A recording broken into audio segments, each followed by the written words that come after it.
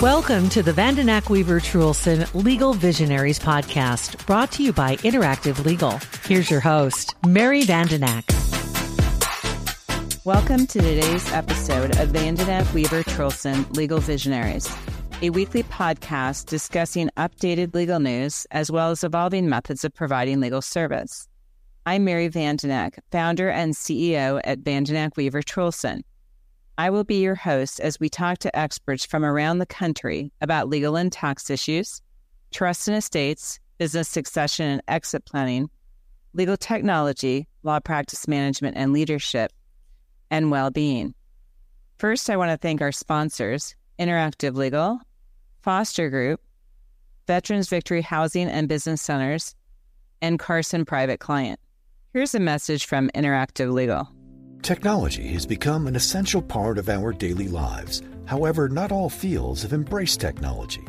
Lawyers, especially estate planning attorneys, need to stay up to date with specific laws and any issues affecting taxes and wealth preservation. Implementing an automated drafting system can help lawyers spend more time with their clients and less time doing back-office tasks.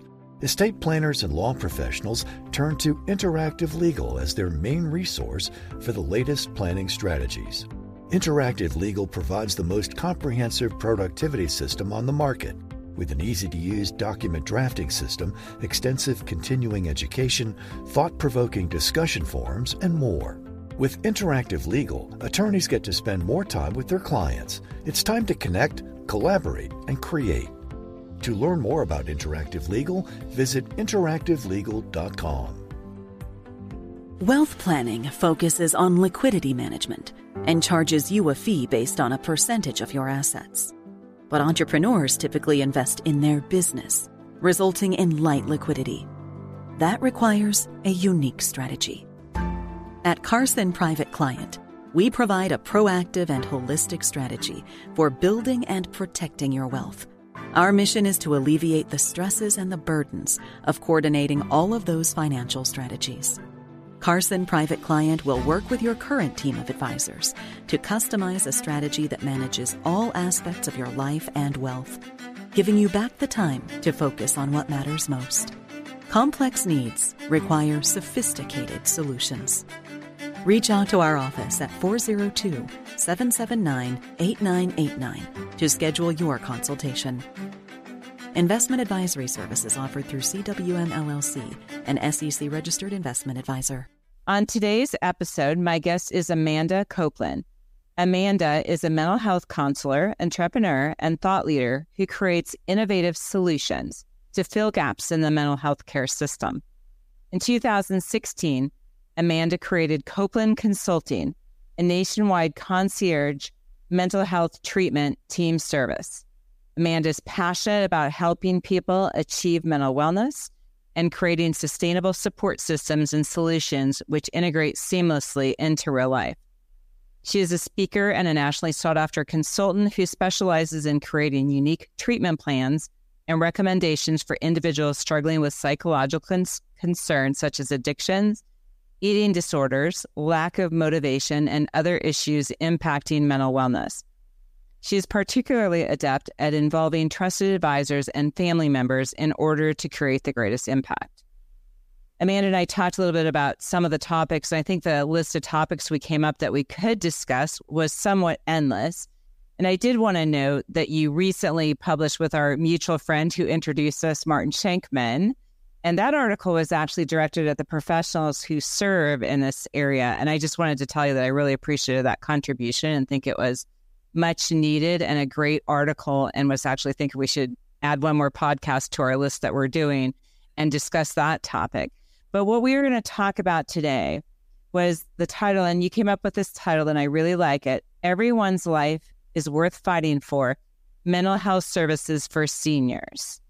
So that's what we're going to talk about today. Then we're going to do another episode where we are going to talk about preserving the autonomy and dignity while providing protection to estate planning clients.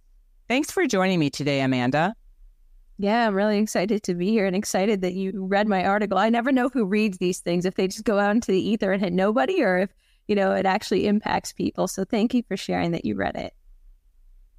So yeah, and I'll bet you there's a lot of readers, because I think that topic is, and I think it came out during May, which is mental health month, I think, for Mental Health Awareness Month.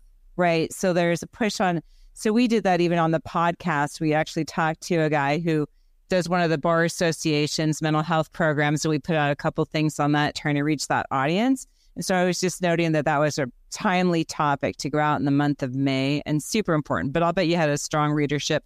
What happens is you'll be at a conference and somebody will mention that they read that article, or you'll get an email 3 or 4 years from now about it, that how you changed their life by writing about it, because it's just the way it works. But thanks for putting that out there.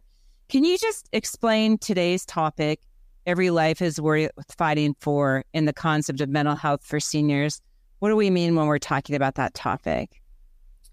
So this year has been an interesting year. I think we tend to get different populations in waves, but this year we've gotten a lot of different seniors who are struggling with mental health issues. And for a long time, I've thought about how in this society, once you get past a certain age or you're able to provide a certain value, you're kind of thrown away and disregarded. And so I think, whether you're put in a nursing home or your quality of life just doesn't matter to the people around you anymore. It's like, I think people start to lose more hope in themselves and become increasingly depressed. A great example is young people. We have interventions all the time when they are depressed, when they are addicted to substances, when they are, struggling with eating disorders or other mental health disorders. But, here's grandpa drinking every day. And we say, oh, that's just grandpa. Leave him alone. He's old. He's not going to change. And yet, there's ER visit after ER visit after ER visit. And nobody steps up to say his life is worth fighting for in the same way that they would with young people.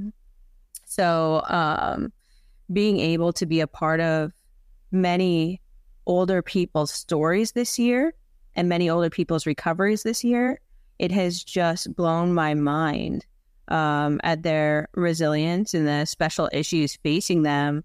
And, especially with the pandemic, we've all faced increasing loneliness and isolation, and that's been even more prevalent for older populations. So, I have a mom who just turned 91 in May, and she shares, and she's pretty healthy. She still drives. She's living independently. She is looking at moving into independent living so that she has others who are nearby.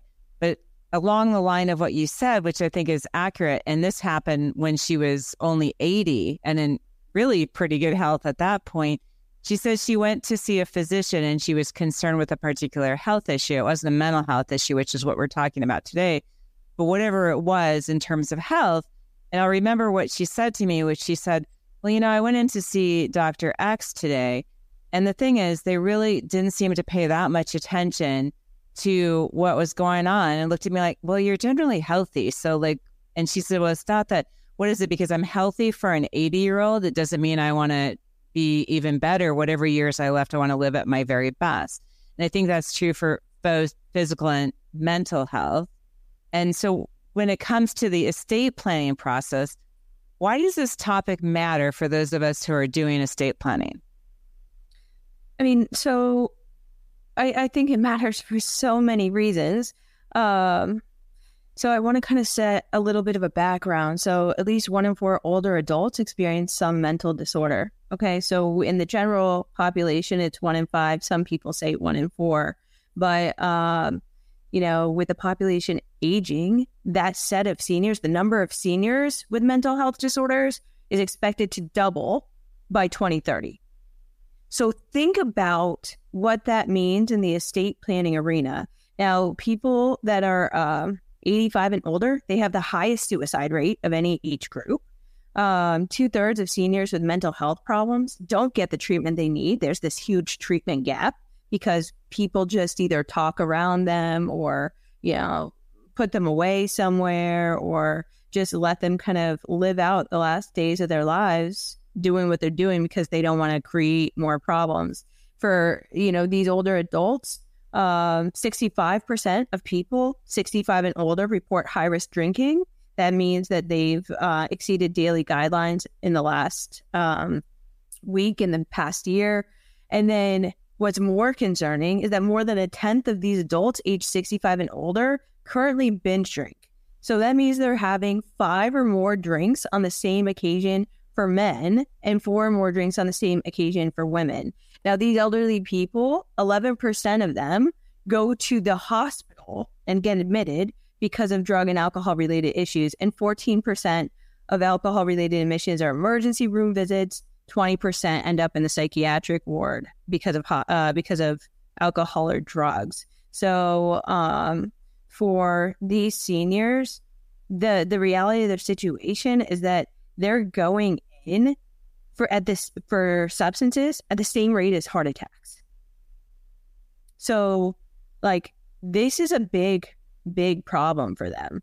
And as far as estate planning, if they are killing themselves at high rates, if they are depressed at high rates, if they are using substances at high rates, what does that mean for their capacity in terms of making decisions? And what does that mean for their ability to take care of themselves without intervention or further help? So I, as an estate planner, would have, and I have a fairly significant senior population in my practice. So if I know that the stats are that 1 out of 5 of the clients of a certain age. So what's defined as senior? Is that 65 and over, or what is there an age limit, or is it really related to other characteristics? You're laughing, so that must be a good question. It's the AARP line. So when you're able to get AARP at 65, you're counted as a senior. Oh, wow. Okay. So that's actually pretty young in the scheme of my world. So, but let's say that, so what I know as somebody who does estate planning, that 1 out of 5 might have some kind of mental health issue. And obviously there's a big range of what that might be. Some people get all uptight. It's like, well, okay, it could be like, some mild anxiety, or it could be a severe case of schizophrenia, or but I think that when we give those numbers, we're referring to the entire array of things that can happen. Mm-hmm. But anyway, so we know that statistic as a estate planner client in that very young senior age, or any of the ages. I'm just being kind of facetious about the AARP rule, but comes in to see us. How can we ascertain whether we should be concerned about the particular client that's across from us? I think that's a good question. I think it kind of goes into two different paths, right? Have you known this person for an extended amount of time? Or is this a new person coming in that you're working with for the first time? If you know that person for an extended period of time, the likelihood is you know their baseline. And so you know what varies from the baseline. If you don't know that person, then I think being able to start asking questions, it's a very interesting thing. We ask people about health histories and different things that are very relevant in terms of planning, but there's this stigma with mental health. And so people don't ask the question, even though it's incredibly relevant to planning, both financial planning, estate planning, all of the things. But being able to do a thorough introduction to the client and understanding, and being able to have people around them who can also fill you in on the important elements of that person's life. So if that person has a history of depression, a history of schizophrenia, a history of bipolar, I think different with serious mental illnesses that are very, very incredibly biochemical and medication dependent for a lifetime, people's body changes. And so in those changes, in increased times of stress, sometimes medication, like the meds that they're on, they don't work in the same way, and they become destabilized, and they need help recalibrating and, getting back on board. If you know that in advance, then it helps you to put things in place where that person could be adequately cared for if they should become destabilized. I think that's a hugely important point. I'm a person who has thyroid stuff, which is super common, and there's no stigma with it, right? But so I take Synthroid, and what I know is that depending on the level of stress in my life, the Synthroid might work at the same dose or it might not. And the same thing is true of anything. There can be some kind of, I think COVID impacted a whole lot of medications or other health issues, things like that. But let's say, my thought is that really as an estate planner, having a conversation about capacity, and I actually do this even with clients at a younger age, is an easy place to build that in. Fortunately, a lot of clients, as they're aging, have an awareness that at a point there's going to be some incapacity. I've had clients, well, how do we protect ourselves from the people who knock on our doorbell and we're susceptible type of incapacity, which was a question I got asked by a client several years ago. I was like, oh, I'm thinking, well, husband and wife are both at home between the two of them. But the fact is they're aging together. And I've also had two people, there's this assumption in my mind that if you have a husband and wife and they're living together, one of them is going to be able to dial the phone or one's going to be able, but that's not always the case, as I found numerous times. So it seems like one of the things that we can do as estate planners is to have conversations about incapacity from an early stage and explain that incapacity planning is actually part of estate planning and probably the part you really care about. Because frankly, if I'm dead, I'm dead. And then it's my beneficiaries figuring out who's getting the money. But I care a lot about what it's like if I'm, suffering from early onset dementia or just having my Synthroid isn't working. And so I'm a little, not as clear as I normally am or something like that, whatever the case might be for an aging person. So having conversations about that. But would you say so my process is to have a conversation about incapacity in general and what we protect them from. And the other thing that I learned, and I'm just kind of curious what you think about this, is a strategy where you just ask a question. So we all have our checklist of stuff when we're doing estate planning, and we're going to get through this list of questions, and we send our little intake forms. But what I find is really important is the conversation at the first meeting, and a skill that I think is one of the best skills I was taught, which is then you can run through your checklist, let them respond, but make sure you ask some open-ended question like, now what else is going on?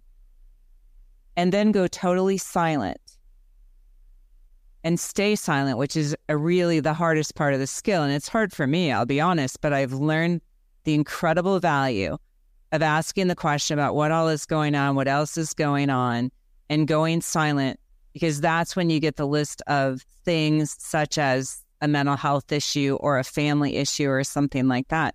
But do you have other thoughts on the process that we can use? I'm a big fan of normalizing. So being able to ask discovery questions like, is there anyone in your family who struggles from a physical or mental health disorder? Just making it flow so smoothly, and grouping it with medical, which isn't stigmatized as mental health is, and leaving it open. I think the more you can act normal about it, the more non-judgmental you are, the more people will feel safe saying it to you, especially if you say, this is a question we ask everyone. Because people's biggest fear is to be shamed and judged. So normalize it. I like that phrase a lot. So it's just part of my routine of asking questions. So whereas I talk about incapacity and talk about both mental and physical, that would be fairly normal. So in my world, that works? Yeah. We are going to take a brief break from our episode for a word from one of our sponsors. At Foster Group, we know there are more important things than money. There's the joy of providing a lovely home for your family, the excitement of an early retirement, the relief knowing that an unexpected emergency won't ruin your finances. At Foster Group, we're invested in the things that make life, and how to get there. Foster Group, your financial life, truly cared for. Connect with us at fostergrp.com. Foster Group's written disclosure brochure, as set forth in Part 2A of Form ADV, discusses advisory services and fees, is available at www.fostergrp.com. Okay, let's continue our episode. So and I've always said, I think my standing joke, and I think I shared this with you when we chatted, is that I've always said, as doing what I do for a living, is I really need to have a psychology degree. So of course I went and worked on that during the pandemic rather than watching Netflix, but that's my weirdness. So, but at the end of the day, I'm a legal expert, not a mental health expert, despite having studied it a little bit. But let's say you have no mental health background as a lawyer and you're doing estate planning. How do you really determine what are the lines between an estate plan that's too rigid and maybe overprotective, which would be easy to do? And especially, this is asking more questions than one in one, so you can make me break these out if that's helpful. But with that stigma of mental health, once they've identified a mental health issue, want to be a little bit careful about getting too rigid just because this is a mental health issue as opposed to something else. But between the sort of overly protective, rigid estate plan and something that is too loose. Yeah, I think people with legal backgrounds can get very, very creative when they have a partnership with a mental health counselor who can tell them and walk them down the road with a specific person. These are the things to understand when they're unstable. These are the things to look out for. Is it possible to do something like make them a co-trustee where both parties have to sign off, right? And is it possible to put in some kind of criteria where any major decision that's above XYZ amount has to, be delayed by 48, 72 hours before the decision's made, especially people who are in a manic episode. They are very, very impulsive. People who are really struggling and wanting drugs or alcohol in the moment and need the money to do it, very impulsive and will come up with all kinds of creative reasons to get money. And so if you understand what the trajectory looks like for a specific person, given the symptomology that they've exhibited in the past, you can partner with them in creating a plan that works to both protect them and preserve autonomy. So, with if you suspect substance use, or if they're saying out of nowhere, I need $100,000 to do this thing. Well, okay, maybe we just agree to put in place that there's a drug test, but you're partnering with them in advance and you're not saying, I'm putting this on you. They're agreeing that, yeah, this probably should be the process. If they're, asking for $100,000 and they've been on a binge spending spree, then maybe that's not the time to give that person $100,000, and you agree that they go see their counselor first and have their counselor sign off that they're currently stable, because it seems to you, given the baseline they gave you and their symptomology, that they're currently unstable. So being able to put guardrails without making them dead ends is essential, and getting that person's buy-in. It's like the younger person is willing to talk about what would happen if they began to lose cognitive functioning. By the time they're losing cognitive functioning, they're so scared for people to take things from them or for other people to know or treat them differently that they're more unwilling to work with you. And it's kind of the same thing with people who are actively experiencing symptoms versus they're in a place that's stable. And so one of my thoughts is the comment you made earlier about normalizing the discussions as part of the process, including very early on, the first time you see a client. Obviously, if the first time you see them is they're 89 years old, which my clients are all long-term, so that's the nature of my practice. But I know that not everybody's practice works like that, but that normalizing from an early phase of having, conversations about all of the different types of issues that will arise. And again, I explain it in terms of incapacity planning, whether you get in a car wreck, whether you get sick with a certain type of thing, or you have a mental illness type of thing. So, but one of the things that you've used the word unstable a couple times, So how do you identify that they're unstable, say from a mental health perspective, versus just making poor decisions that you don't agree with? Again, I think part of it's knowing their baseline. The other part is knowing their symptomology. And the other part is someone who's just wanting to make poor decisions that you don't agree with will continue to engage in a conversation with you. Most rational people will be willing to have a conversation, even if in the end they still disagree with your logic. They'd be willing to delay making the decision by 72 hours. There are very few decisions in life that need to be made inside of that window. They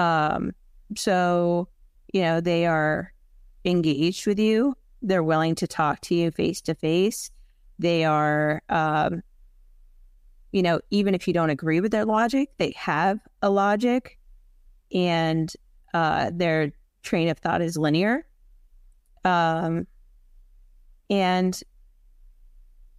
They can reasonably rationalize what it is they're trying to do. And I think for some families that have a lot of money, in addition to the mental health element of things, there are some people that are just never taught certain decision-making skills. And there are some people that are just never taught certain life skills. And then when you add layers of mental health, mental illness to it, it's a lot more confusing what's what. What's a knowledge and skill deficit and what's active symptomology.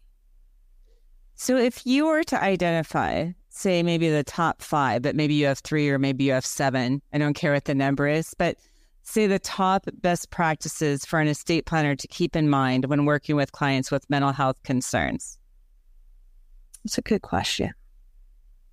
Number 1, ask the questions and normalize them as a part of every single discovery meeting, introductory meeting, whatever you want to call it, and make sure that you're not shying away because of your own stigma or fear of discussing it.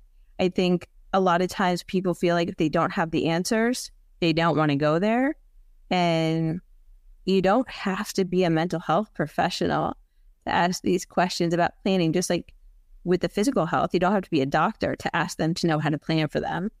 Number 2 would be consult with a mental health professional if this is an issue above and beyond anxiety, depression, that kind of thing, which typically doesn't require the same degree of planning as more serious mental health issues, whether that's schizophrenia, bipolar. Eating disorders is a big one. Addiction is another big one. So not every single case of somebody who has a mental health disorder requires consulting with a counselor, but the more serious ones, I would say that's a good way to play it safe because it will require more safeguards if they get destabilized. Number 3, I've seen this a lot, that people talk around the person. Whether that's a senior or somebody with mental health issues, people are talking around them instead of to them. And I think just remembering that we're all human and have the right and the desire to be seen, heard, and involved in our own well-being and life planning. So as we reach the end of our episode today, do you have any last thoughts? Yes, I do. I think my last thoughts are really around the idea that we're more similar than dissimilar, and that although there are differences between people, we all have the same desire, and we're all valuable, and we all need help. So clients with mental health issues, like, it's just a unique struggle that they're having, but they still have the same desires that you do and the same dreams. Well, as we reach the end of our episode, I want to first of all thank you for joining me today, Amanda. And then I want to thank our sponsors, Interactive Legal, Foster Group, Veterans Victory in Housing, and Carson Private Client. Thanks for listening to today's episode, and stay tuned for our weekly releases. Vanden Ack Weaver Truelson Legal Visionaries is made available by the firm and its attorneys for educational purposes and to provide general information, not to provide specific legal advice. Use of the Vanden Ack Weaver Truelson Legal Visionaries podcast does not create an attorney-client relationship between you and the firm or any of its attorneys. The Vanden Ack Weaver Truelson Legal Visionaries podcast should not be used as a substitute for competent legal advice, and you should contact an attorney in your state about any legal needs or questions you may have.